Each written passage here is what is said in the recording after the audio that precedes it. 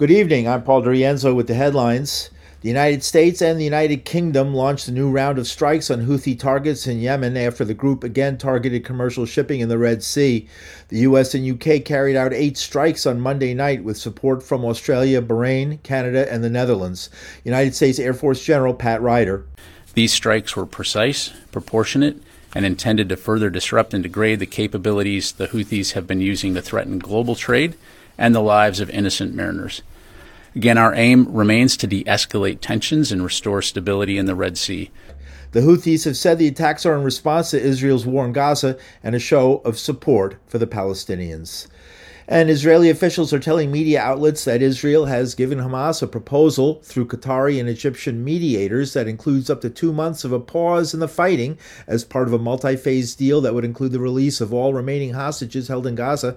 United States Middle East envoy Brett McGurk was in Cairo Tuesday, National Security spokesperson John Kirby. Certainly one of the things he's in the region talking about is the potential for another hostage deal, which would require a humanitarian pause of some length to get that done, and that's definitely on the agenda. He'll also be talking about a range of other issues, including humanitarian assistance, getting assessment of Israeli Defense Force operations, and protection of civilian life. I mean, there's a lot on his agenda. The discussions are sober and serious.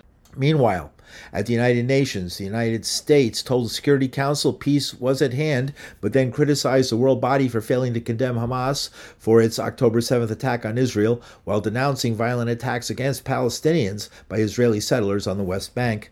We're also deeply troubled by the situation in the West Bank, where forced displacement and unprecedented levels of violence by extremist settlers present an urgent threat to peace and stability.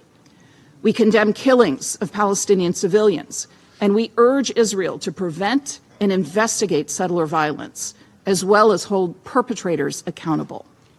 Meanwhile, in Khan Yunis in Gaza, more than 40 civilians were killed today by Israeli strikes, and local hospital staff say they are under assault by Israeli forces, forcing patients into the overcrowded Nasser hospital. And in local news, closer to home, New York City Mayor Eric Adams defended his veto of measures passed by the City Council to require the NYPD keep records on all investigative stops, including Level 1, the lowest level. And I agree with 90% of the bill. I don't agree with the Level 1 aspect of it, and I don't believe they fully understand that you can't alter what Level 1 stands for. Public advocate Jumaane Williams has been speaking out against the mayor's veto of the How Many Stops Act, a bill requiring more data on just who the police question in the course of a shift. And so he's making believe that somehow they will stop what they're doing instead of doing it at the end. And it's just remarkable that he would lie to this kind of magnitude and make believe that they have, like, who, why, that it makes absolutely no sense. Adams is also adamant about his veto of the Halt Solitary bill that would change the way Rikers Island deals with prisoners who act out. We don't have solitary confinement in New York City.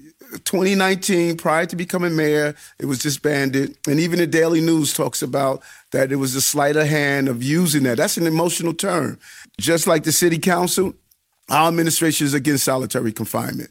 But a former incarcerated person and anti-solitary advocate, Victor Pate, says it's the mayor who's the one twisting words to defend a barbaric system. Mayor says there is no solitary confinement. That is a mistruth, right? By whatever name you call it, solitary, segregated confinement, punitive segregation, administrative segregation, is all solitary confinement because you are separated from the general population, number one. You don't have access to program, right? You don't have access to congregate gatherings, right? And you surely don't have access to mental health and significant health programs, right?